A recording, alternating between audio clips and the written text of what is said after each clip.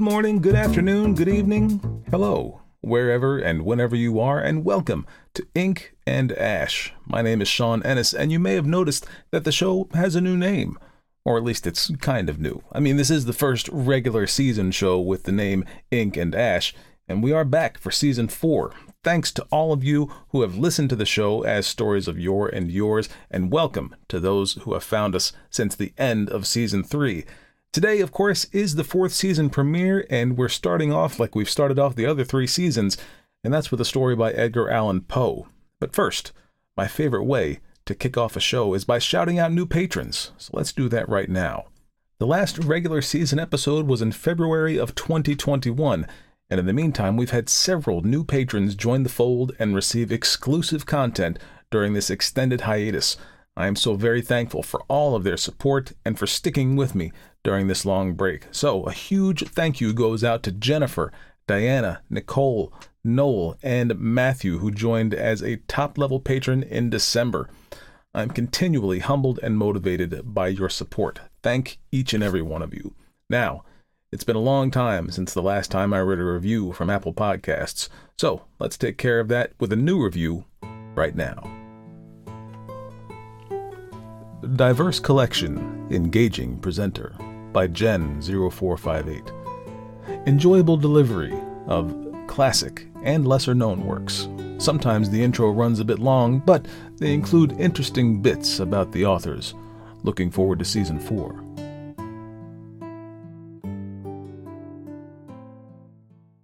Thank you, Jen. It has been a while since this review was left, so I hope you enjoy Season 4. As a reminder, you can always leave a review on Apple Podcasts or wherever you're listening today, and I'll read and produce that right here on the show. Also, speaking of intros, if you ever want to skip around or skip the intro completely and get right to the story, there's timestamps in the show notes that you should just be able to click on, and they'll take you to wherever you want to go. Also, speaking of intros, if you want to see this one and future ones in video form, the YouTube channel is back.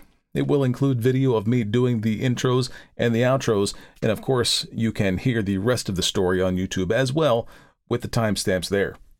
Now, folks, as I mentioned before, we have done some Poe stories here several times. If you're new to the party, this is where I usually give a background on the author and the story, but for the authors I've already covered, I'll tell you where to find the original show to get that background. In Poe's case, we talked about his story back in episode 10 of Season 1, all the way back in June of 2018. So, if you haven't heard that episode yet, do check it out. It's still one of my favorites.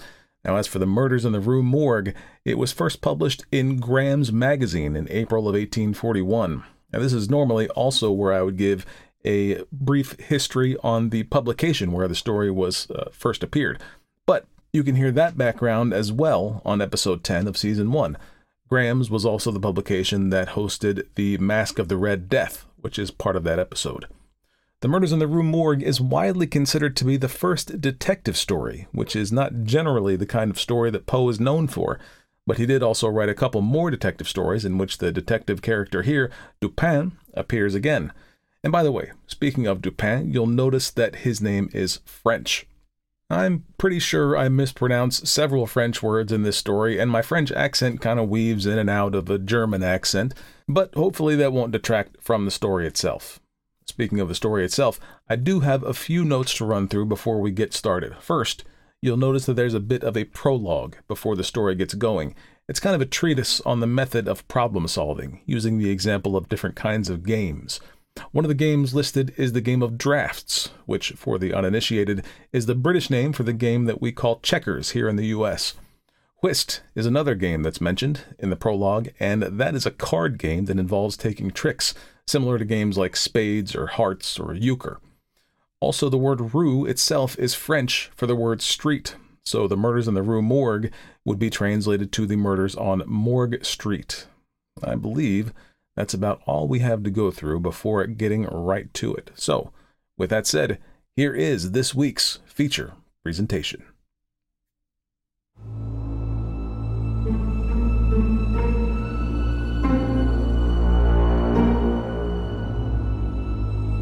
The Murders in the Rue Morgue by Edgar Allan Poe.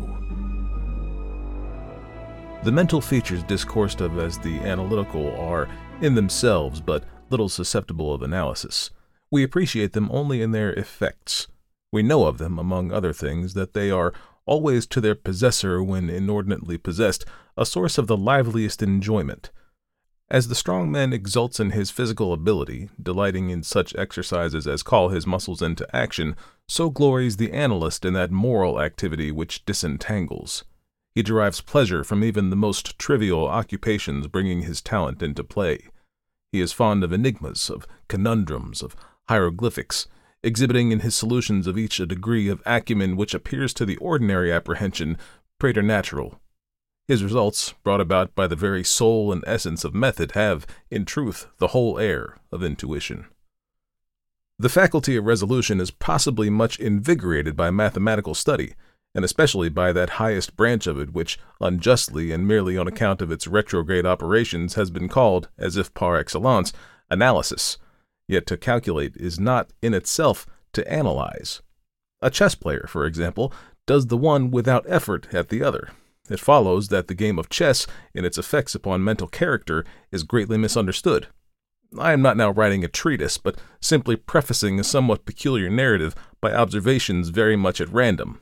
I will therefore take occasion to assert that the higher powers of the reflective intellect are more decidedly and more usefully tasked by the unostentatious game of draughts than by all the elaborate frivolity of chess. In this latter, where the pieces have different and bizarre motions with various and variable values, what is only complex is mistaken, a not unusual error, for what is profound. The attention is here called powerfully into play.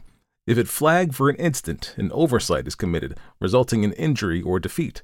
The possible moves being not only manifold but involute, the chances of such oversights are multiplied, and in 9 cases out of 10, it is the more concentrative rather than the more acute player who conquers.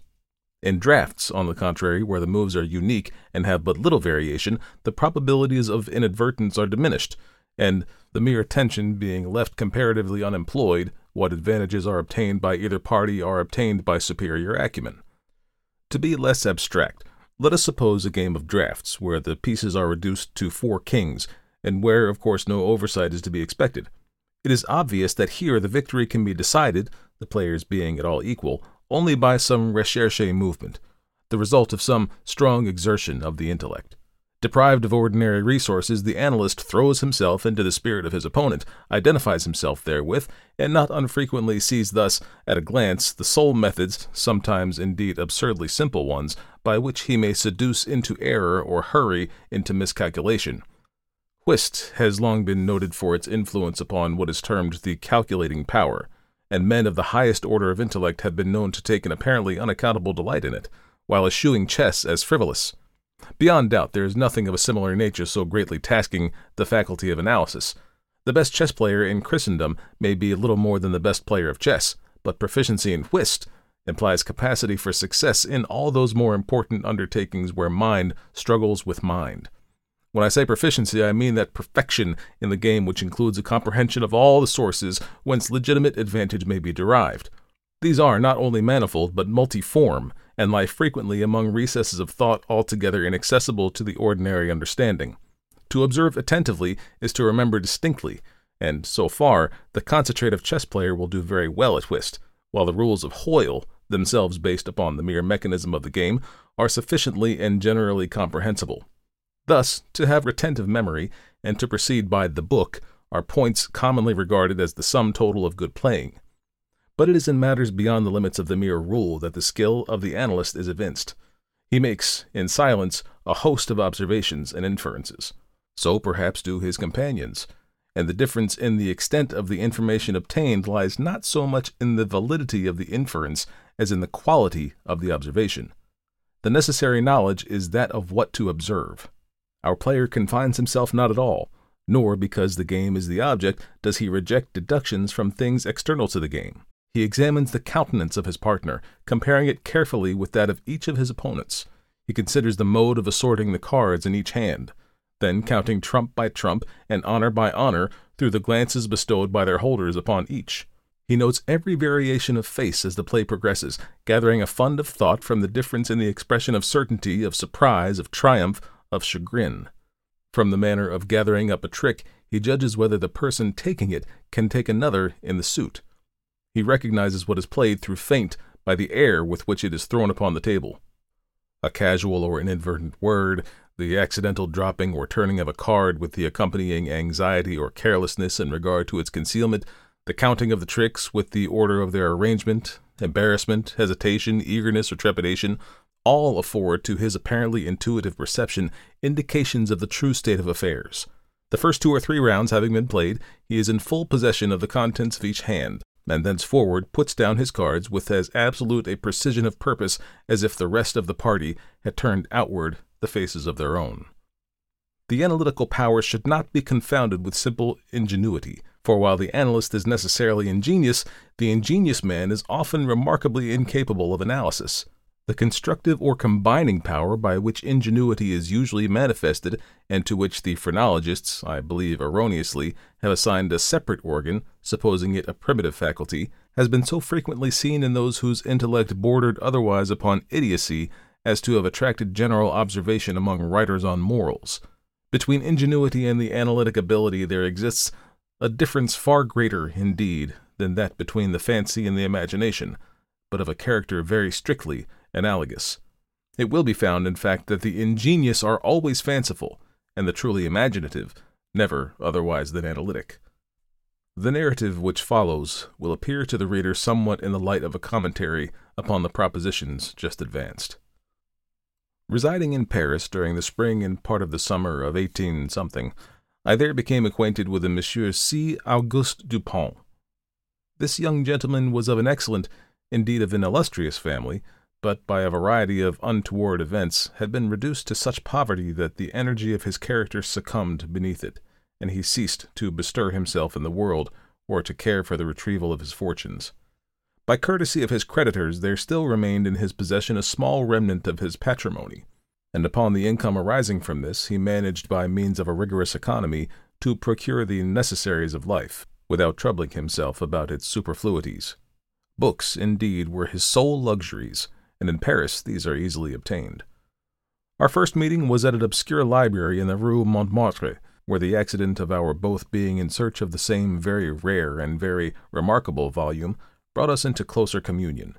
We saw each other again and again. I was deeply interested in the little family history which he detailed to me with all that candor which a Frenchman indulges whenever mere self is the theme. I was astonished, too, at the vast extent of his reading, and above all I felt my soul enkindled within me by the wild fervor and the vivid freshness of his imagination. Seeking in Paris the objects I then sought, I felt that the society of such a man would be to me a treasure beyond price, and this feeling I frankly confided to him. It was at length arranged that we should live together during my stay in the city, and as my worldly circumstances were somewhat less embarrassed than his own, I was permitted to be at the expense of renting and furnishing in a style which suited the rather fantastic gloom of our common temper, a time-eaten and grotesque mansion, long deserted through superstitions into which we did not inquire, and tottering to its fall in a retired and desolate portion of the Faubourg Saint-Germain. Had the routine of our life at this place been known to the world, we should have been regarded as madmen, although perhaps as madmen of a harmless nature. Our seclusion was perfect. We admitted no visitors. Indeed, the locality of our retirement had been carefully kept a secret from my own former associates, and it had been many years since Dupont had ceased to know or be known in Paris. We existed within ourselves alone. It was a freak of fancy in my friend, for what else should I call it, to be enamored of the night for her own sake, and into this bizarrerie, as into all his others, I quietly fell, giving myself up to his wild whims with a perfect abandon. The sable divinity would not herself dwell with us always, but we could counterfeit her presence. At the first dawn of the morning we closed all the messy shutters of our old building, lighting a couple of tapers, which, strongly perfumed, threw out only the ghastliest and feeblest of rays. By the aid of these we then busied our souls in dreams, reading, writing, or conversing, until warned by the clock of the advent of the true darkness.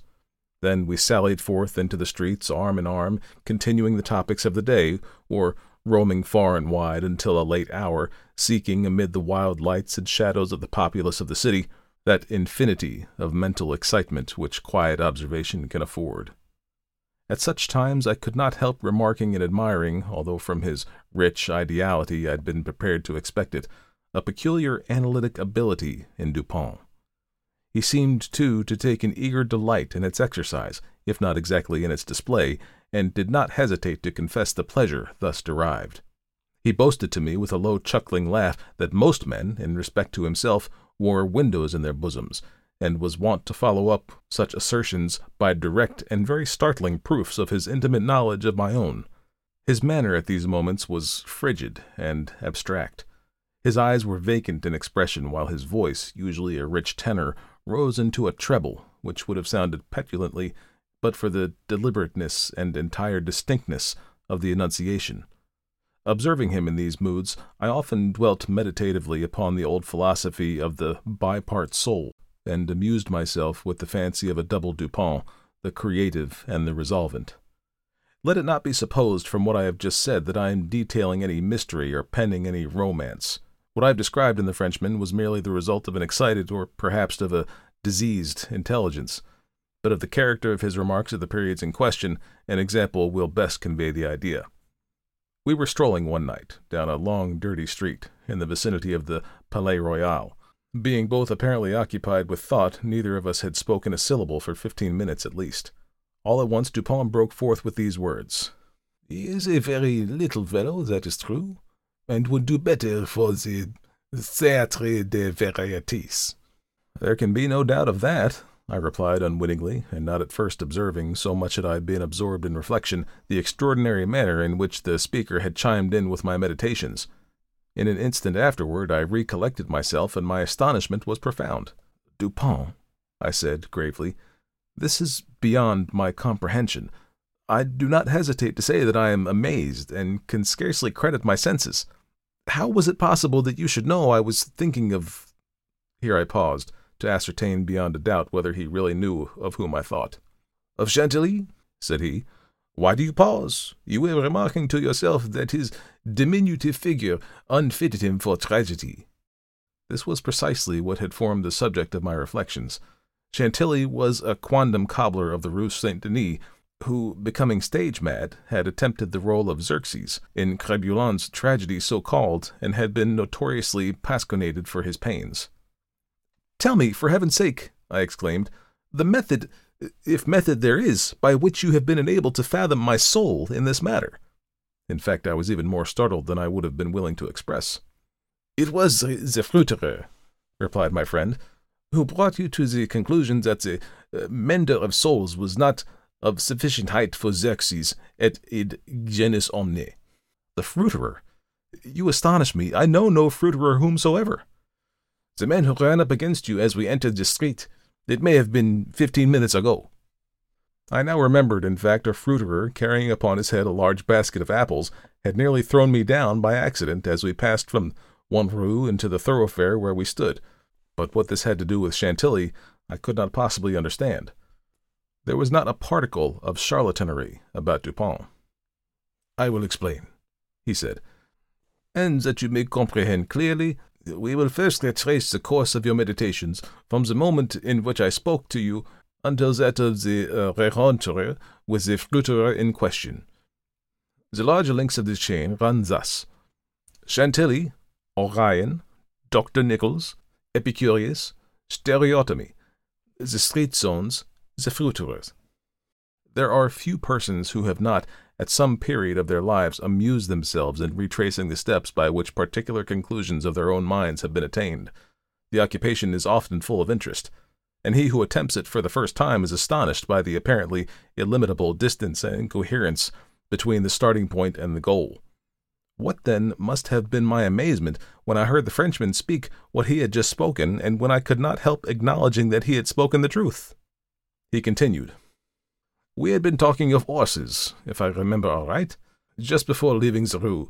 This was the last subject that we discussed. As we crossed into the street, a fruiterer with a large basket upon his head, brushing quickly past us, thrust you into a pile of paving stones collected at a spot where the causeway is undergoing repair. You stepped upon one of the loose fragments, slipped, slightly strained your ankle, appeared vexed or sulky, muttered a few words, turned to look at the pile, and then proceeded in silence. I was not particularly attentive to what you did, but observation has become with me of late a species of necessity. You kept your eyes upon the ground, glancing with a petulant expression at the holes and nuts in the pavements, so that I saw you were still thinking of the stones, until we reached a little alley called Lamartine, which has been paved by way of experiment with the overlapping and riveted blocks. Here your countenance brightened up, and, perceiving your lips move, I could not doubt that you had murmured the word stereotomy, a term very effectively applied to this species of pavement. I knew that you could not say to yourself stereotomy without being brought to think of atomies, and thus of the stereas of Epicurus. And since, when we discussed the subject not very long ago, I mentioned to you how singularly, yet with how little notice, the vague guesses of that noble Greek had met with the confirmation in the late nebular cosmogony, I felt that you could not avoid casting your eyes upward to the great nebula in Orion, and certainly I expected that you would do so. You did look up, and now I was assured that I had correctly followed your steps. But in that bitter tirade upon Chantilly, which appeared in yesterday's Musée, the satirist, making some disgraceful allusions to the cobbler's change of name upon assuming the buskin, quoted a Latin line about which we have often conversed. I mean the line, Perdidit antiquum litere prima sorum. I had told you that this was a reference to the Orion, formerly written Urion, and from certain pungencies connected with this explanation, I was aware that you could not have forgotten it. It was clear, therefore, that you would not fail to combine the two ideas of the Orion and Chantilly. That you did combine them, I saw by the character of the smile which passed over your lips. You thought of the poor cobbler's immolation. So far you had been stooping in your gait, but now I saw you draw yourself up to full height. I was then sure that you reflected on the diminutive figure of Chantilly. At this point I interrupted your meditations to remark that, as in fact he was a very little fellow, that Chantilly, he would do better at the Théâtre des Vérités. Not long after this, we were looking over an evening edition of the Gazette des Tribunaux when the following paragraphs arrested our attention. Extraordinary murders.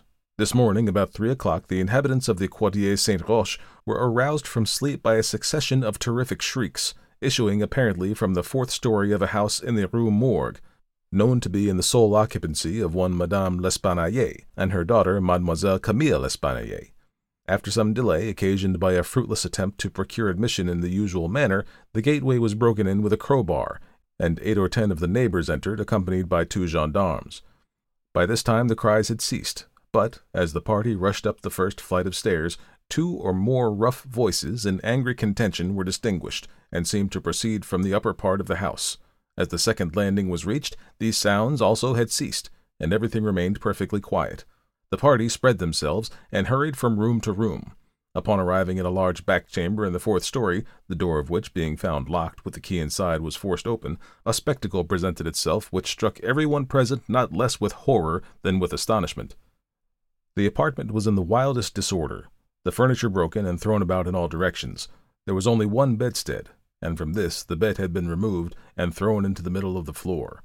On a chair lay a razor, besmeared with blood. On the hearth were 2 or 3 long and thick tresses of gray human hair, also dabbled in blood, and seeming to have been pulled out by the roots. Upon the floor were found 4 Napoleons, an earring of topaz, 3 large silver spoons, 3 smaller of métal d'Alger, and 2 bags containing nearly 4,000 francs in gold. The drawers of a bureau which stood in one corner were open and had been apparently rifled, although many articles still remained in them. A small iron safe was discovered under the bed, not under the bedstead. It was open, with the key still in the door. It had no contents beyond a few old letters and other papers of little consequence.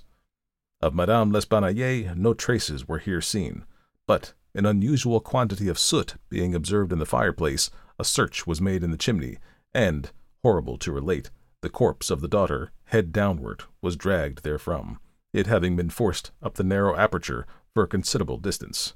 The body was quite warm.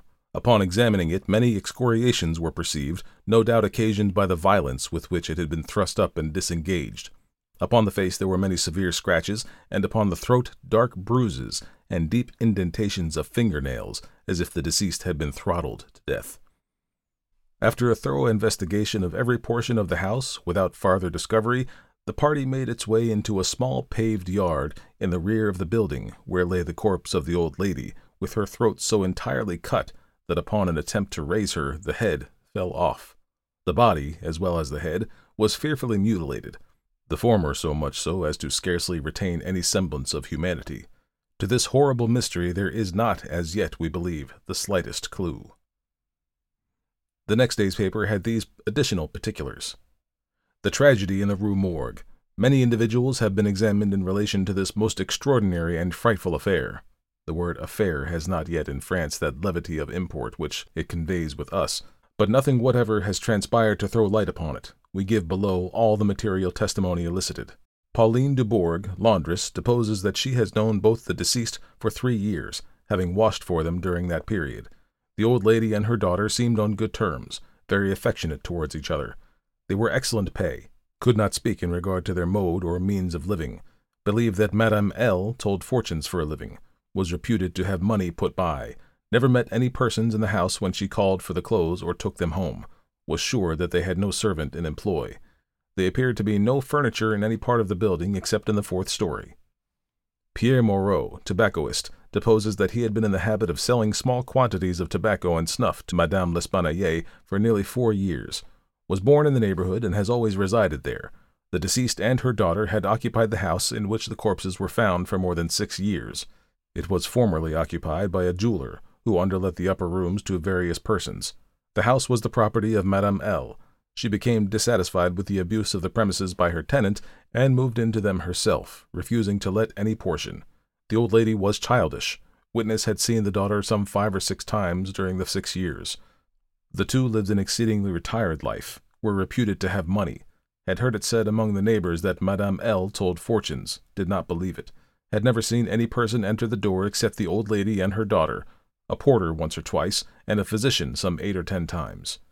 Many other persons, neighbors, gave evidence to the same effect. No one was spoken of as frequenting the house. It was not known whether there were any living connections of Madame L. and her daughter. The shutters of the front windows were seldom opened. Those in the rear were always closed, with the exception of the large back room, 4th story. The house was a good house, not very old. Isidore Musset, gendarme, deposes that he was called to the house about 3 o'clock in the morning and found some 20 or 30 persons at the gateway, endeavoring to gain admittance, forced it open at length with a bayonet, not with a crowbar. Had but little difficulty getting it open, on account of its being a double or folding gate, and bolted neither at the bottom nor top. The shrieks were continued until the gate was forced, and then suddenly ceased. They seemed to be the screams of some person or persons in great agony, were loud and drawn out, not short and quick. Witness led the way upstairs. Upon reaching the first landing, heard 2 voices in loud and angry contention, the one a gruff voice, the other much shriller, a very strange voice.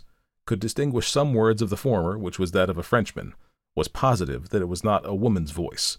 Could distinguish the words sacré and diable. The shrill voice was that of a foreigner. Could not be sure whether it was the voice of a man or a woman. Could not make out what was said, but believed the language to be Spanish. The state of the room and of the bodies were described by this witness as we described them yesterday. Henri Duval, a neighbor, and by trade a silversmith, deposes that he was one of the party who first entered the house, corroborates the testimony of Musset in general. As soon as they forced an entrance, they reclosed the door to keep out the crowd, which collected very fast, notwithstanding the lateness of the hour. The shrill voice, this witness thinks, was that of an Italian. Was certain it was not French. Could not be sure that it was a man's voice. It might have been a woman's. Was not acquainted with the Italian language. Could not distinguish the words, but was convinced by the intonation that the speaker was an Italian. Knew Madame L. and her daughter. Had conversed with both frequently. Was sure that the shrill voice was not that of either of the deceased. M. Odenheimer, restaurateur. This witness volunteered his testimony. Not speaking French, was examined through an interpreter. Is a native of Amsterdam. Was passing the house at the time of the shrieks. They lasted for several minutes, probably 10. They were long and loud, very awful and distressing. Was one of those who entered the building. Corroborated the previous evidence in every respect but one. Was sure that the shrill voice was that of a man, of a Frenchman. Could not distinguish the words uttered. They were loud and quick, unequal, spoken apparently in fear as well as in anger. The voice was harsh, not so much shrill as harsh. Could not call it a shrill voice. The gruff voice said repeatedly, Sacre, diable, and once, Mon Dieu. Jules Mignot, banker of the firm of Mignot et Fils, Rue de Lorraine, is the elder Mignot. Madame L'Espanaye had some property, had opened an account with his banking house in the spring of the year such and such, 8 years previously, made frequent deposits in small sums, had checked for nothing until the 3rd day before her death, when she took out in person the sum of 4,000 francs. This sum was paid in gold, and a clerk went home with the money. Adolphe Lebon, clerk to Mignot and Fils, deposes that on that day in question, about noon, he accompanied Madame L'Espanaye to her residence with the 4,000 francs put up in 2 bags. Upon the door being opened, Mademoiselle L. appeared and took from his hands one of the bags, while the old lady relieved him of the other. He then bowed and departed. Did not see any person in the street at the time. It is a by-street, very lonely. William Bird, tailor, deposes that he was one of the party who entered the house, is an Englishman, has lived in Paris 2 years, was one of the first to ascend the stairs. Heard the voices in contention. The gruff voice was that of a Frenchman. Could make out several words, but cannot remember all. Heard distinctly Sacre and Mon Dieu. There was a sound at the moment as if of several persons struggling, a scraping and scuffling sound. The shrill voice was very loud, louder than the gruff one. Is sure that it was not the voice of an Englishman. Appeared to be that of a German. Might have been a woman's voice. Does not understand German. 4 of the above-named witnesses, being recalled, deposed that the door of the chamber in which was found the body of Mademoiselle L. was locked on the inside when the party reached it. Everything was perfectly silent, no groans or noises of any kind. Upon forcing the door, no person was seen. The windows, both of the back and of the front room, were down and firmly fastened from within. A door between the 2 rooms was closed but not locked. The door leading from the front room into the passage was locked with the key on the inside. A small room in the front of the house on the 4th story at the head of the passage was open, the door being ajar. This room was crowded with old beds, boxes, and so forth. These were carefully removed and searched. There was not an inch of any portion of the house which was not carefully searched. Sweeps were sent up and down the chimneys. The house was a 4-story one, with garrets. A trap-door on the roof was nailed down very securely, did not appear to have been opened for years. The time elapsing between the hearing of the voices in contention and the breaking open of the room door was variously stated by the witnesses. Some made it as short as 3 minutes, some as long as 5. The door was opened with difficulty. Alfonso Garcio, undertaker, deposes that he resides in the Rue Morgue, is a native of Spain, was one of the party who entered the house, did not proceed upstairs, is nervous, and was apprehensive of the consequences of agitation, heard the voices in contention. The gruff voice was that of a Frenchman, could not distinguish what was said. The shrill voice was that of an Englishman, is sure of this, does not understand the English language, but judges by the intonation. Alberto Montani, confectioner, deposes that he was among the first to ascend the stairs, heard the voices in question. The gruff voice was that of a Frenchman, distinguished several words. The speaker appeared to be expostulating, could not make out the words of the shrill voice, spoke quick and unevenly, thinks it is the voice of a Russian, corroborates the general testimony, is an Italian, never conversed with a native of Russia. Several witnesses, recalled, here testified that the chimneys of all the rooms on the 4th story were too narrow to admit the passage of a human being. By sweeps were meant cylindrical sweeping brushes, such as are employed by those who clean chimneys. These brushes were passed up and down every flue in the house. There is no back passage by which any one could have descended while the party proceeded up the stairs. The body of Mademoiselle L'Espanaye was so firmly wedged in the chimney that it could not be got down until 4 or 5 of the party united their strength. Paul Dumas, physician, deposes that he was called to view the bodies about daybreak. They were both then lying on the sacking of the bedstead in the chamber where Mademoiselle L. was found. The corpse of the young lady was much bruised and excoriated. The fact that it had been thrust up the chimney would sufficiently account for these appearances. The throat was greatly chafed. There were several deep scratches just below the chin, together with a series of livid spots which were evidently impressions of fingers. The face was fearfully discolored, and the eyeballs protruded. The tongue had been partially bitten through. A large bruise was discovered upon the pit of the stomach, produced apparently by the pressure of a knee. In the opinion of M. Dumas, Mademoiselle L'Espanaye had been throttled to death by some person or persons unknown. The corpse of the mother was horribly mutilated. All of the bones of the right leg and arm were more or less shattered. The left tibia much splintered, as well as all the ribs of the left side. Whole body dreadfully bruised and discolored. It was not possible to say how the injuries had been inflicted. A heavy club of wood, or a broad bar of iron, a chair, any large, heavy, and obtuse weapon could have produced such results if wielded by the hands of a very powerful man. No woman could have inflicted the blows with any weapon. The head of the deceased, when seen by witnesses, was entirely separated from the body and was also greatly shattered. The throat had evidently been cut with some very sharp instrument, probably with a razor. Alexandre Etienne, surgeon, was called with M. Dumas to view the bodies, corroborated the testimony and the opinions of M. Dumas. Nothing farther of importance was elicited, though several other persons were examined. A murder so mysterious and so perplexing in all its particulars was never before committed in Paris, if indeed a murder has been committed at all. The police are entirely at fault, an unusual occurrence in affairs of this nature. There is not, however, the shadow of a clue apparent. The evening edition of the paper stated that the greatest excitement still continued in the Quartier Saint-Roch, that the premises in question had been carefully researched and fresh examinations of witnesses instituted, but all to no purpose.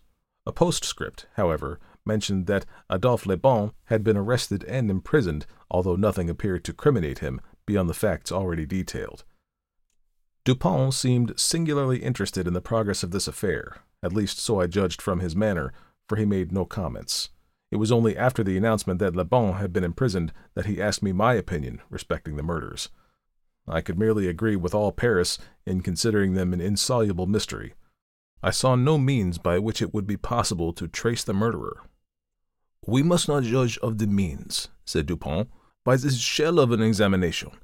The Parisian police, so much extolled for acumen, are cunning, but no more. There is no method in their proceedings beyond the method of the moment. They make a vast parade of measures, but not unfrequently these are so ill adapted to the objects proposed as to put us in mind of M. Jourdan's calling for robe de chambre, pour mieux entendre la musique.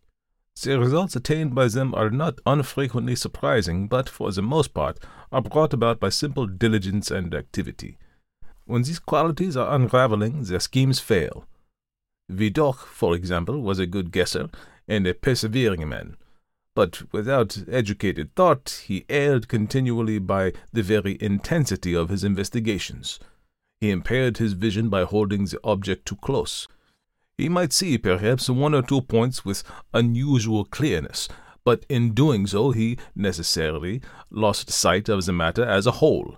Thus there is such a thing as being too profound. Truth is not always in a well. In fact, as regards to the more important knowledge, I do believe that she was invariably superficial. The depth lies in the valleys where we seek her, and not upon the mountain tops where she is found. The modes and sources of this kind of error are well typified in the contemplation of the heavenly bodies. To look at a star by glances, to view it in a sidelong way, by turning toward it the exterior portions of the retina, more susceptible of feeble impressions of light than the interior, is to behold the star distinctly, is to have the best appreciation of its luster, a luster which grows dim just in proportion as we turn our vision fully upon it. A greater number of rays actually fall upon the eye in the latter case, but in the former there is more refined capacity for comprehension. By undue profundity we perplex and enfeeble thought, and it is possible to make even Venus herself vanish from the firmament by a scrutiny too sustained, too concentrated, or too direct. As for these murders, let us enter into some examination for ourselves before we make up an opinion respecting them. An inquiry will afford us amusement. I thought this an odd term, so applied, but said nothing. And besides, Le Bon once rendered me a service for which I am not ungrateful. We will go and see the premises with our own eyes. I know the prefect of police, and we shall have no difficulty in obtaining the necessary permission. The permission was obtained, and we proceeded at once to the Rue Morgue. This is one of those miserable thoroughfares which intervene between the Rue Richelieu and the Rue Saint-Roch. It was late in the afternoon when we reached it, as this quarter is at a great distance from that in which we resided. The house was readily found, for there were still many persons gazing up at the closed shutters with an objectless curiosity from the opposite side of the way. It was an ordinary Parisian house, with a gateway, on one side of which was a glazed watch-box with a sliding panel in the window indicating a loge de concierge. Before going in, we walked up the street, turned down an alley, and then, again turning, passed in the rear of the building, Dupin, meanwhile, examining the whole neighborhood as well as the house with a minuteness of attention for which I could see no possible object. Retracing our steps, we came again to the front of the dwelling, rang, and, having shown our credentials, were admitted by the agents in charge. We went up the stairs, into the chamber where the body of Mademoiselle L'Espanaye had been found, and where both the deceased still lay. The disorders of the room had, as usual, been suffered to exist. I saw nothing beyond what had been stated in the Gazette des Tribunaux. Dupin scrutinized everything, not excepting the bodies of the victims. We then went into the other rooms and into the yard, a gendarme accompanying us throughout. The examination occupied us until dark, when we took our departure. On our way home, my companion stepped in for a moment at the office of one of the daily papers. I have said that the whims of my friend were manifold, and that je les ménage. For this phrase there is no English equivalent. It was his humor now to decline all conversation on the subject of the murder until about noon the next day. He then asked me suddenly if I had observed anything peculiar at the scene of the atrocity. There was something in his manner of emphasizing the word peculiar which caused me to shudder, without knowing why. "No, nothing peculiar," I said. "Nothing more, at least, than we both saw stated in the paper." "The Gazette," he replied, "has not entered, I fear, into the unusual horror of the thing. But dismiss the idle opinions of this print. It appears to me that this mystery is considered insoluble, for the very reason which should cause it to be regarded as easy of solution. I mean for the outré character of its features. The police are confounded by the seeming absence of motive, not of the murder itself, but for the atrocity of the murder. They are puzzled, too, by the seeming impossibility of reconciling the voices heard in contention with the facts that no one was discovered upstairs, but the assassinated Mademoiselle L'Espanaye, and that there was no means of egress without the notice of the party ascending. The wild disorder of the room, the corpse thrust with the head downward up the chimney, the frightful mutilation of the body of the old lady, these considerations, with those just mentioned, and others which I need not mention, have sufficed to paralyze the powers by putting completely at fault the boasted acumen of the government agents. They have fallen into the gross but common error of confounding the unusual with the abstruse. But it is by these deviations from the plane of the ordinary the reason feels its way, if at all, in its search for the true. In investigations such as we are now pursuing, it should not be asked so much what has occurred, as what has occurred that has never occurred before.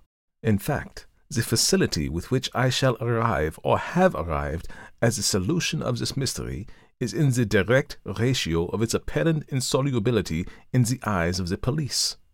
I stared at the speaker in mute astonishment. "I am now awaiting," continued he, looking toward the door of our apartment, "I am now awaiting a person who, although perhaps not the perpetrator of these butcheries, must have been in some measure implicated in their perpetration. Of the worst portion of the crimes committed, it is probable that he is innocent. I hope that I am right in this supposition, for upon it I build my expectation of reading the entire riddle. I look for the man here in this room every moment. It is true that he may not arrive, but the probability is that he will. Should he come, it will be necessary to detain him. Here are pistols, and we both know how to use them when the occasion demands their use." I took the pistols, scarcely knowing what I did or believing what I heard, while Dupin went on, very much as if in a soliloquy. I have already spoken of his abstract manner at such times. His discourse was addressed to myself, but his voice, although by no means loud, had that intonation which is commonly employed in speaking to someone at a great distance. His eyes, vacant in expression, regarded only the wall. "That the voices heard in contention," he said, by the party on the stairs were not the voices of the women themselves was fully proved by the evidence. This relieves us of all doubt upon the question whether the old lady could have first destroyed the daughter and afterward have committed suicide. I speak of this point chiefly for the sake of method, for the strength of Madame L'Espanaye would have been utterly unequal to the task of thrusting her daughter's corpse up the chimney as it was found, and the nature of the wounds upon her own person entirely preclude the idea of self-destruction. Murder, then, has been committed by some third party, and the voices of this third party were heard in contention. Now, let me advert, not to the whole testimony respecting these voices, but to what was peculiar in that testimony. Did you observe anything peculiar about it? I remarked that while all the witnesses agreed in supporting the gruff voice to be that of a Frenchman, there was much disagreement in regard to the shrill, or, as one individual termed it, the harsh voice. "That was the evidence itself," said Dupont. "But it was not the peculiarity of the evidence. You have observed nothing distinctive, yet there was something to be observed. The witnesses, as you remark, agreed about the gruff voice. They were here unanimous. But in regard to the shrill voice, the peculiarity is, not that they disagreed, but that while an Italian, an Englishman, a Spaniard, a Hollander, and a Frenchman attempted to describe it, each one spoke of it as a foreigner. Each is sure that it was not the voice of one of his own countrymen. Each likens it not to the voice of an individual of any nation with whose language he is conversant, but the converse. The Frenchman supposes it to be the voice of a Spaniard, and might have distinguished some words had he been acquainted with the Spanish. The Dutchman maintains it to have been that of a Frenchman, but we find it stated that not understanding French, this witness was examined through an interpreter. The Englishman thinks it the voice of a German, and does not understand German. The Spaniard is sure that it was that of an Englishman, but judges by the intonation altogether, as he has no knowledge of the English. The Italian believes it to be the voice of a Russian, but has never conversed with a native of Russia. A second Frenchman differs, moreover, with the first, and is positive that the voice was that of an Italian, but, not being cognizant of that tongue, is, like the Spaniard, convinced by the intonation. Now, how strangely unusual must that voice really have been, about which such testimony as this could have been elicited, in whose tones even denizens of 5 great divisions of Europe could recognize nothing familiar. You will say that it might have been the voice of an Asiatic, of an African. Neither Asiatics nor Africans abound in Paris, but, without denying the inference, I will now merely call your attention to 3 points. The voice is termed by one witness harsh rather than shrill. It is represented by 2 others to have been quick and unequal.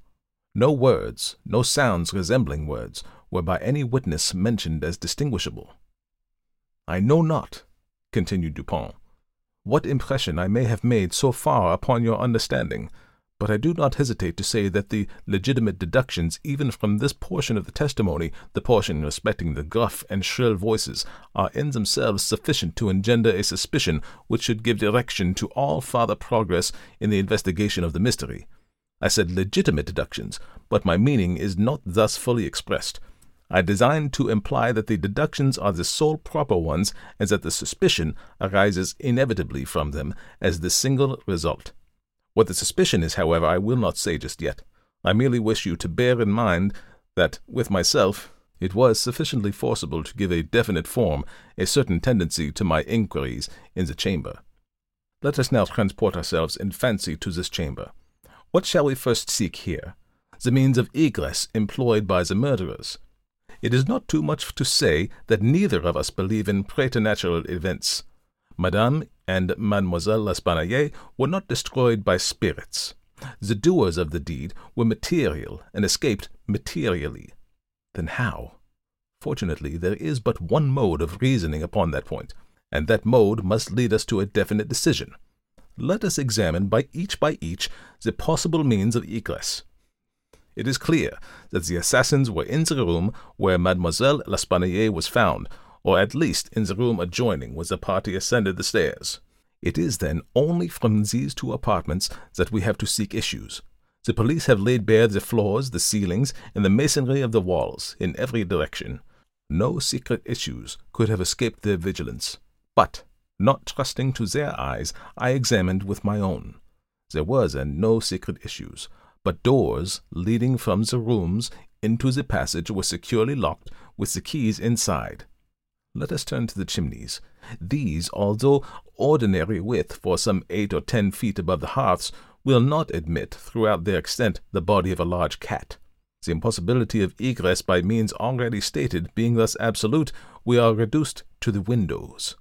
Through those of the front room no one could have escaped without notice of the crowd in the street. The murderers must have passed, then, through those in the back room. Now, brought to this conclusion in so unequivocal a manner as we are, it is not our part as reasoners to reject it on account of apparent impossibilities. It is only left for us to prove that these apparent impossibilities are, in reality, not such. There are 2 windows in the chamber. One of them is unobstructed by furniture, and is wholly visible. The lower portion of the other is hidden from view by the head of the unwieldy bedstead, which is thrust close up against it. The former was found securely fastened from within. It resisted the utmost force of those who endeavored to raise it. A large gimlet hole had been pierced in its frame to the left, and a very stout nail was found fitted therein, nearly to the head. Upon examining the other window, a similar nail was seen similarly fitted in, and a vigorous attempt to raise this sash failed also. The police were now entirely satisfied that egress had not been in these directions, and therefore it was thought a matter of supererogation to withdraw the nails and open the windows. My own examination was somewhat more particular, and was so for the reason I have just given, because here it was, I knew, that all apparent impossibilities must be proved to be not such in reality. I proceeded to think thus, a posteriori. The murderers did escape from one of these windows. This being so, they could not have refastened the sashes from the inside as they were found fastened, the consideration which put a stop through its obviousness to the scrutiny of the police in this quarter. Yet the sashes were fastened. They must then have the power of fastening themselves. There was no escape from this conclusion. I stepped to the unobstructed casement, withdrew the nail with some difficulty, and attempted to raise the sash. It resisted all my efforts, as I had anticipated. A concealed spring must, I knew now, exist, and this corroboration of my idea convinced me that my premises, at least, were correct. However, mysterious still appeared the circumstances attending the nails. A careful search soon brought to light the hidden spring. I pressed it, and, satisfied with the discovery, forbore to upraise the sash. I now replaced the nail, and regarded it attentively.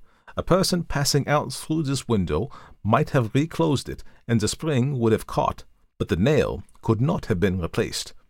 The conclusion was plain, and again narrowed in the field of my investigations.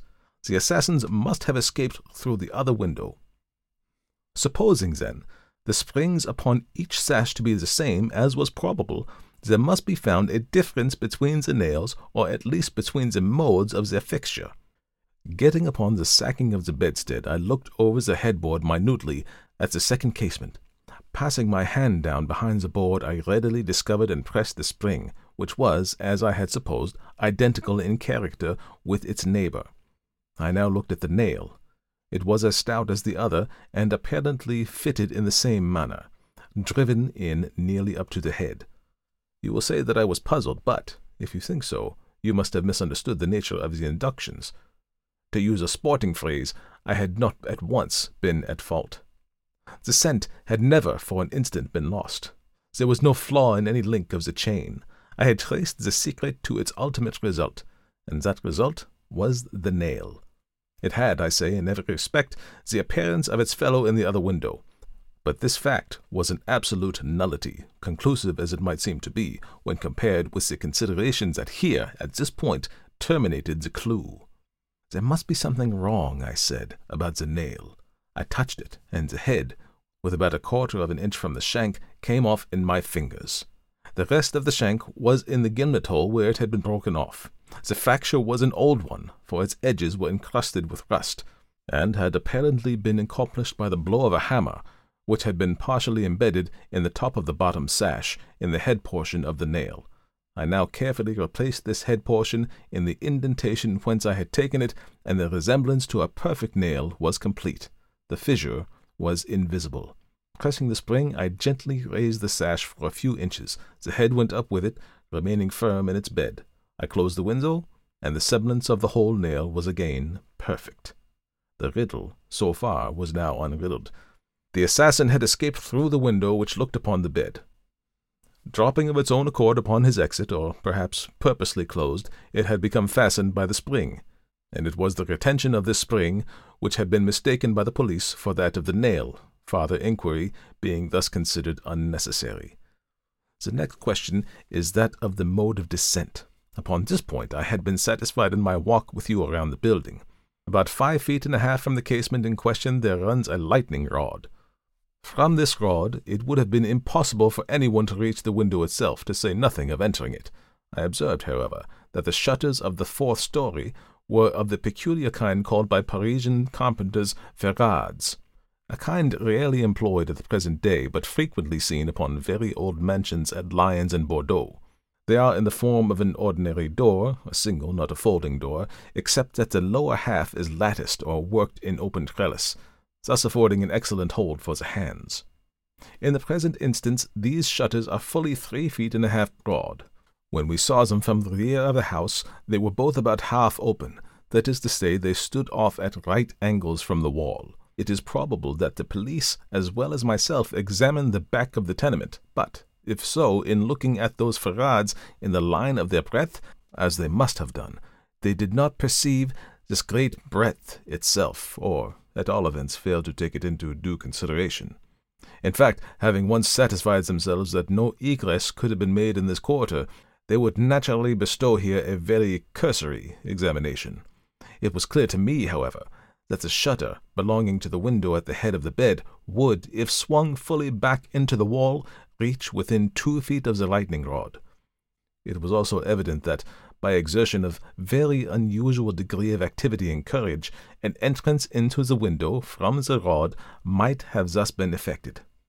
By reaching into the distance of 2 feet and a half, we now suppose the shutter open to its whole extent, a robber might have taken a firm grasp upon the trellis work. Letting go, then, his hold upon the rod, placing his feet securely against the wall, and springing boldly from it, he might have swung the shutter as to close it, and, if we imagine the window open at the time, might have even swung himself into the room. I wish you to bear especially in mind that I have spoken of a very unusual degree of activity as requisite to success in so hazardous and so difficult a feat. It is my design to show you, first, that the thing might possibly have been accomplished, but secondly, and chiefly, I wish to impress upon your understanding the very extraordinary, the almost preternatural character of that agility which could have accomplished it. You will say, no doubt, using the language of the law, to make out my case, I should rather undervalue than insist upon a full estimation of the activity required in this matter. This may be in practice in the law, but it is not the usage of reason. My ultimate object is only the truth. My immediate purpose is to lead you to the place, in juxtaposition that very unusual activity of which I have just spoken, with that very particular shrill or harsh and unequal voice, about whose nationality no 2 persons could be found to agree, and in whose utterance no syllabification could be detected. At these words a vague and half-formed conception of the meaning of Dupin flitted over my mind. I seemed to be on the verge of comprehension without the power to comprehend, as men at times find themselves upon the brink of remembrance without being able in the end to remember. My friend went on with his discourse. "You will see," he said, "that I have shifted the question from the mode of egress to that of ingress. It was my design to convey the idea that both were effected in the same manner, at the same point. Let us now revert to the interior of the room. Let us survey the appearances here. The drawers of the bureau, it is said, had been rifled, although many articles of apparel still remained within them. The conclusion here is absurd. It is a mere guess, a very silly one, and no more. How are we to know that the articles found in the drawers were not all these drawers had originally contained? Madame L'Espanaye and her daughter lived an exceedingly retired life, saw no company, seldom went out, had little use for numerous changes of habiliment. Those found were at least of as good quality as any likely to be possessed by these ladies. If a thief had taken any, why did he not take the best? Why did he not take all? In a word, why did he abandon 4,000 francs in gold to encumber himself with a bundle of linen. The gold was abandoned. Nearly the whole sum mentioned by Monsieur Mignot, the banker, was discovered in bags upon the floor.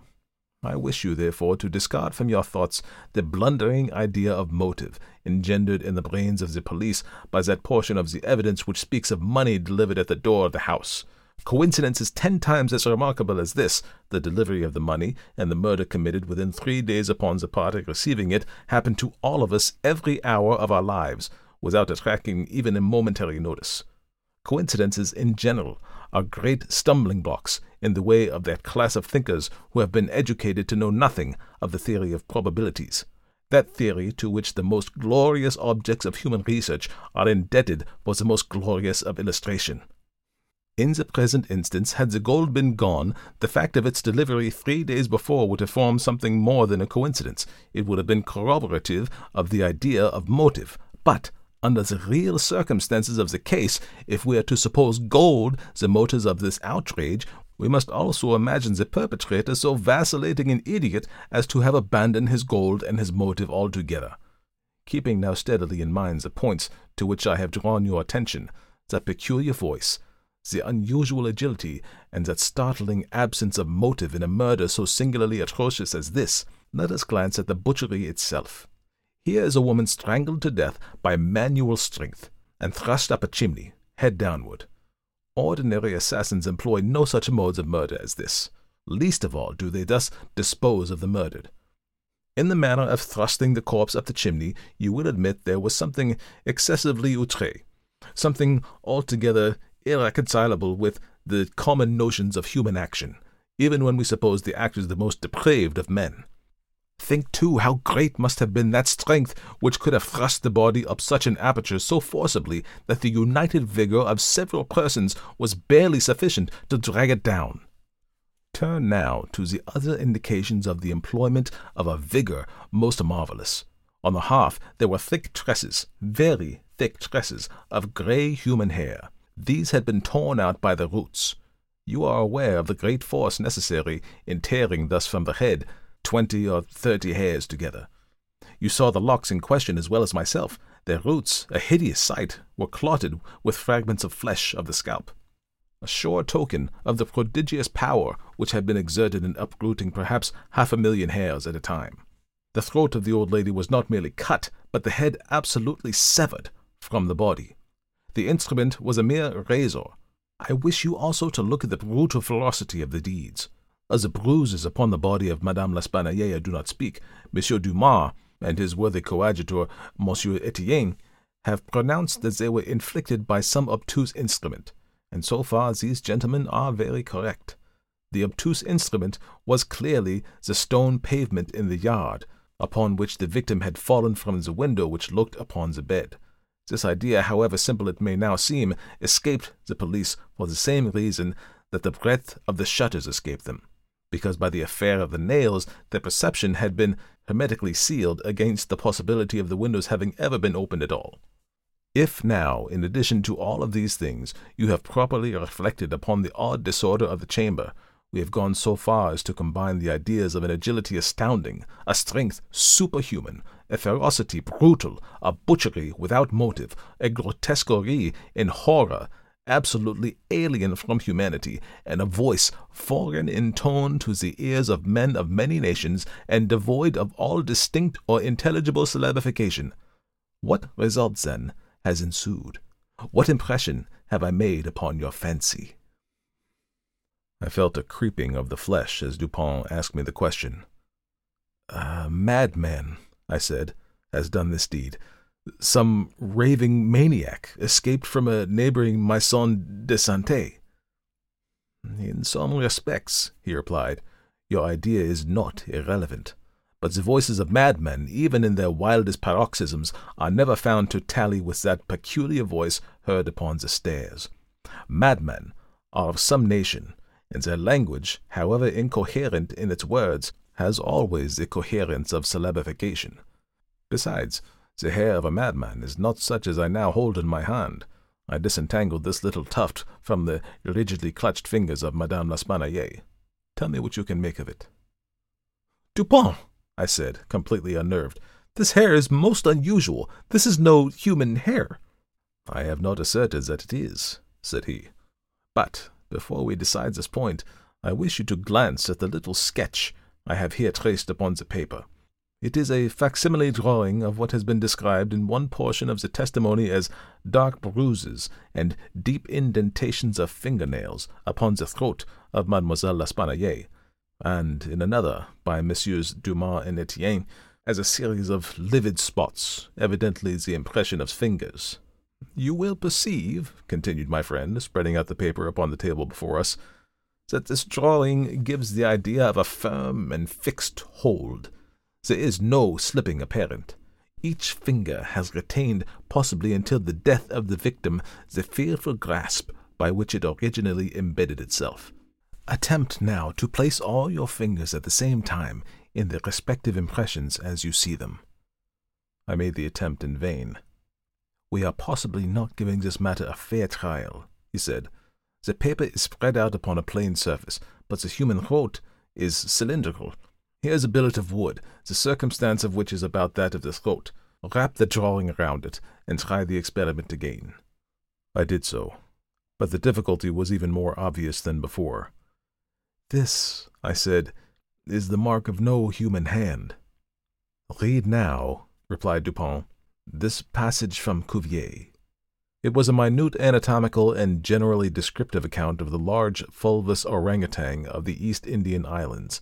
The gigantic stature, the prodigious strength and activity, the wild ferocity, and the imitative propensities of these mammalia are sufficiently well known to all. I understood the full horrors of the murder at once.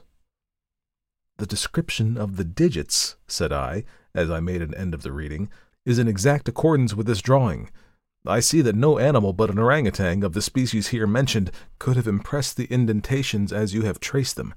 This tuft of tawny hair, too, is identical in character with that of the beast of Cuvier, but I cannot possibly comprehend the particulars of this frightful mystery. Besides, there were 2 voices heard in contention, and one of them was unquestionably the voice of a Frenchman." "True, and you will remember an expression attributed almost unanimously by the evidence to this voice, the expression mon Dieu. This, under the circumstances, has been justly characterized by one of the witnesses, Montagny, the confectioner, as an expression of remonstrance or expostulation. Upon these 2 words, therefore, I have mainly built my hopes of a full solution of the riddle. A Frenchman was cognizant of the murder. It is possible, indeed it is far more than probable, that he was innocent of all participation in the bloody transactions which took place. The orangutan may have escaped from him. He may have traced it to the chamber, but, under the agitating circumstances which ensued, he could never have recaptured it. It is still at large. I will not pursue these guesses, for I have no right to call them more, since the shades of reflection upon which they are based are scarcely of sufficient depth to be appreciable by my own intellect, and since I could not pretend to make them intelligible of the understanding of another. We will call them guesses, then, and speak of them as such. If the Frenchman in question is indeed, as I suppose, innocent of this atrocity, this advertisement, which I left last night upon our return home at the office of Le Monde, a paper devoted to the shipping interest and much sought by sailors, will bring him to our residence." He handed me a paper, and I read thus: "Caught in the Bois de Boulogne, early in the morning of the date, the morning of the murder, a very large tawny orangutan of the Bornese species. The owner, who is ascertained to be a sailor belonging to a Maltese vessel, may have the animal again upon identifying it satisfactorily, and paying a few charges arising from its capture and keeping. Call at number such and such, rue such and such, Faubourg Saint-Germain, aux Trois-Alamein." "How was it possible," I asked, "that you should know the man to be a sailor and belonging to a Maltese vessel?" "I do not know it," said Dupont. "I am not sure of it. Here, however, is a small piece of ribbon, which, from its form and from its greasy appearance, has evidently been used in the tying of the hair in one of those long queues of which sailors are so fond. Moreover, this knot is one which few besides sailors can tie, and this is peculiar to the Maltese. I picked the ribbon up at the foot of the lightning rod. It could not have belonged to either of the deceased. Now, if after all I am wrong in my induction from this ribbon that the Frenchman was a sailor belonging to a Maltese vessel, still I can have done no harm in saying what I did in the advertisement. If I am incorrect, he will merely suppose that I have been misled by some circumstance into which he will not take the trouble to inquire. But if I am right, a great point is gained. Cognizant, although innocent, of the murder, the Frenchman will naturally hesitate about replying to the advertisement, about demanding the orangutan. He will reason thus: I am innocent, I am poor, my orangutan is of great value, to one in my circumstance a fortune of itself, why should I lose it through idle apprehensions of danger? Here it is within my grasp. It was found in the Bois de Boilonnier, at a vast distance from the scene of that butchery. How can it ever be suspected that a brute beast should have done the deed? The police are at fault. They have failed to procure the slightest clue. Should they even trace the animal, it would be impossible to prove me cognizant of the murder, or to implicate me in guilt on account of the cognizance. Above all, I am known. The advertiser designates me as the possessor of the beast. I am not sure to what limit his knowledge may extend. Should I avoid claiming property of so great a value, which it is known that I possess, I will render the animal at least liable to suspicion. It is not my policy to attract attention either to myself or to the beast. I will answer the advertisement, get the orangutan, and keep it close until this matter has blown over. At this moment we heard a step upon the stairs. "Be ready," said Dupin, "with your pistols, but neither use them nor show them until at a signal from myself." The front door of the house had been left open, and the visitor had entered without ringing and advanced several steps upon the staircase. Now, however, he seemed to hesitate. Presently we heard him descending. Dupin was moving quickly toward the door when we again heard him coming up. He did not turn back a second time, but stepped up with decision and rapped at the door of our chamber. "Come in," said Dupin in a cheerful and hearty tone. A man entered. He was a sailor, evidently, a tall, stout, and muscular-looking person, with a certain daredevil expression of countenance not altogether unprepossessing. His face, greatly sunburnt, was more than half hidden by whisker and mustachio. He had with him a huge oaken cudgel, but appeared to be otherwise unarmed. He bowed awkwardly and bade us good evening in French accents, which, although somewhat Neufchatelish, were still sufficiently indicative of a Parisian origin. "Sit down, my friend," said Dupin. "I suppose you have called about the orangutan. Upon my word, I almost envy you the possession of him. A remarkably fine and no doubt a very valuable animal. How old do you suppose him to be?" The sailor drew a long breath, with the air of a man relieved of some intolerable burden, and then replied in an assured tone, "I have no way of telling, but he can be more than 4 or 5 years old. Have you got him here?" "Oh, no, we had no conveniences for keeping him here. He is at a livery stable in the Rue du Bourg, just by. You can get him in the morning. Of course, you are prepared to identify the property." "To be sure I am, sir." "I shall be sorry to part with him," said Dupin. "I don't mean that you should be at all this trouble for nothing, sir," said the man. "Couldn't expect it. I am very willing to pay a reward for the finding of the animal. That is to say, anything in reason." "Well," replied my friend, "that is all very fair, to be sure. Let me think. What should I have? I will tell you. My reward shall be this. You shall give me all the information in your power about these murders in the Rue Morgue." Dupin said these last words in a very low tone, and very quietly. Just as quietly, too, he walked toward the door, locked it, and put the key in his pocket. He then drew a pistol from his bosom and placed it, without the least flurry, upon the table. The sailor's face flushed up as if he were struggling with suffocation. He started to his feet and grasped the cudgel, but the next moment he fell back into his seat, trembling violently, and with the countenance of death itself. He spoke not a word. I pitied him from the bottom of my heart. "My friend," said Dupin in a kind tone, "you are alarming yourself unnecessarily. You are indeed. We mean you no harm whatsoever. I pledge you the honor of a gentleman and of a Frenchman that we intend you no injury. I know perfectly well that you are innocent of the atrocities in the Rue Morgue. It will not do, however, to deny that you are in some measure implicated in them. From what I have already said, you must know that I have had the means of information about this matter, means of which you could never have dreamed. Now, the thing stands thus. You have done nothing which you could have avoided, nothing certainly which renders you culpable. You are not even guilty of robbery, when you might have robbed with impunity. You have nothing to conceal. You have no reason for concealment. On the other hand, you are bound by every principle of honor to confess all you know. An innocent man is now imprisoned, charged with that crime of which you can point out the perpetrator." The sailor had recovered his presence of mind in great measure while Dupin uttered these words, but his original boldness of bearing was all gone. "So help me God," said he, after a brief pause, "I will tell you all I know about this affair, but I do not expect you to believe one half what I say. I would be a fool indeed if I did. Still, I am innocent, and I will make a clean breast if I die for it." What he stated was, in substance, this. He had lately made a voyage to the Indian archipelago. A party, of which he formed one, landed at Borneo and passed into the interior on an excursion of pleasure. Himself and a companion had captured the orangutan. The companion dying, the animal fell into his own exclusive possession. After great trouble occasioned by the intractable ferocity of his captive during the home voyage, he at length succeeded in lodging it safely at his own residence in Paris, where, not to attract toward himself the unpleasant curiosity of his neighbors, he kept it carefully secluded, until such time as it should recover from a wound in the foot, received from a splinter on board the ship. His ultimate design was to sell it. Returning home from some sailor's frolic in the night, or rather in the morning of the murder, he found the beast occupying his own bedroom, into which it had broken from a closet adjoining, where it had been, as was thought, securely confined. Razor in hand and fully lathered, it was sitting before a looking-glass, attempting the operation of shaving, in which it had no doubt previously watched its master through the keyhole of the closet. Terrified at the sight of so dangerous a weapon in the possession of an animal so ferocious and so well able to use it, the man for some moments was at a loss what to do.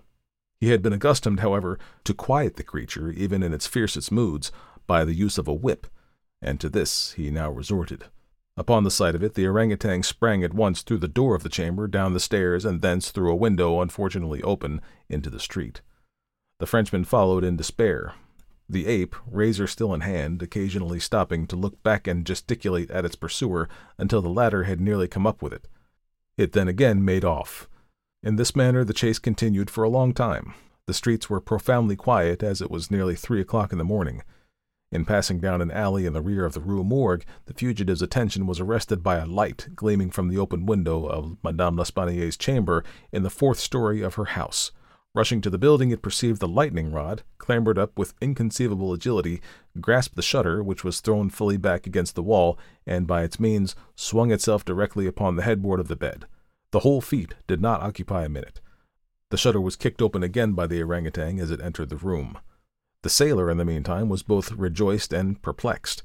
He had strong hopes of now recapturing the brute, as it could scarcely escape from the trap into which it had ventured, except by the rod, where it might be intercepted as it came down.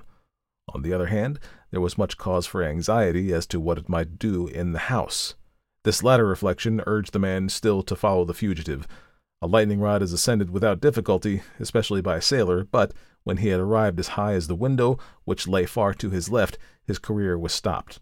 The most that he could accomplish was to reach over, so as to obtain a glimpse of the interior of the room. At this glimpse, he nearly fell from his hold through excess of horror. Now it was that those hideous shrieks arose upon the night, which had startled from slumber the inmates of the Rue Morgue. Madame L'Espanaye and her daughter, habited in their night-clothes, had apparently been occupied in arranging some papers in the iron chest already mentioned, which had been wheeled into the middle of the room. It was open, and its contents lay beside on the floor. The victims must have been sitting with their backs toward the window, and, from the time elapsing between the ingress of the beast and the screams, it seems probable that it was not immediately perceived. The flapping to of the shutter would naturally have been attributed to the wind. As the sailor looked in, the gigantic animal had seized Madame L'Espanaye by the hair, which was loose as she had been combing it, and was flourishing the razor about her face in imitation of the motions of a barber. The daughter lay prostrate and motionless. She had swooned.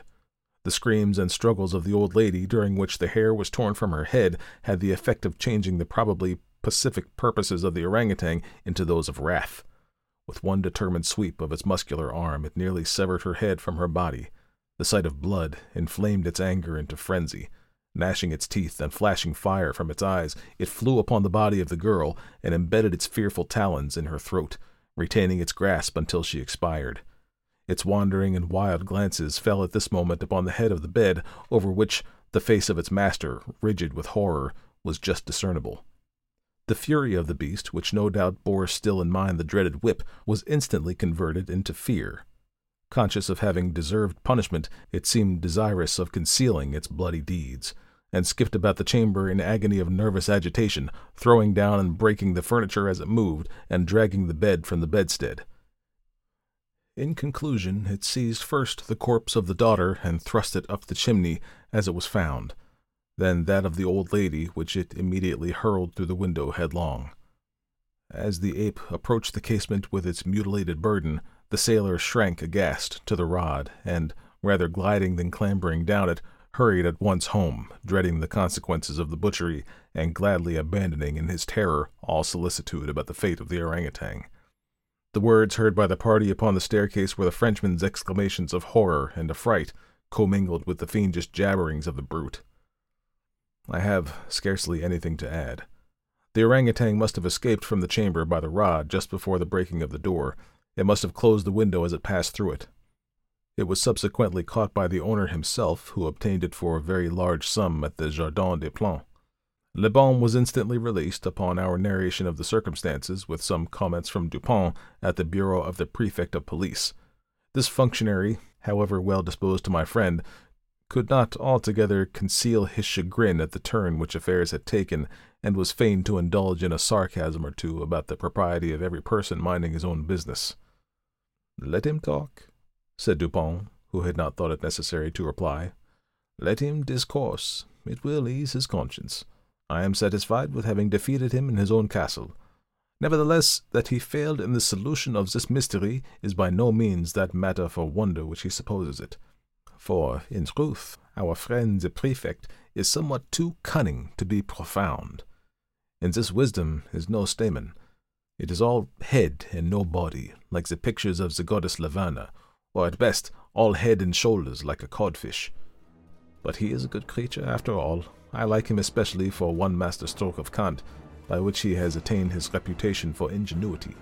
I mean the way he has denier ce qui et d'expliquer ce qui n'est pas.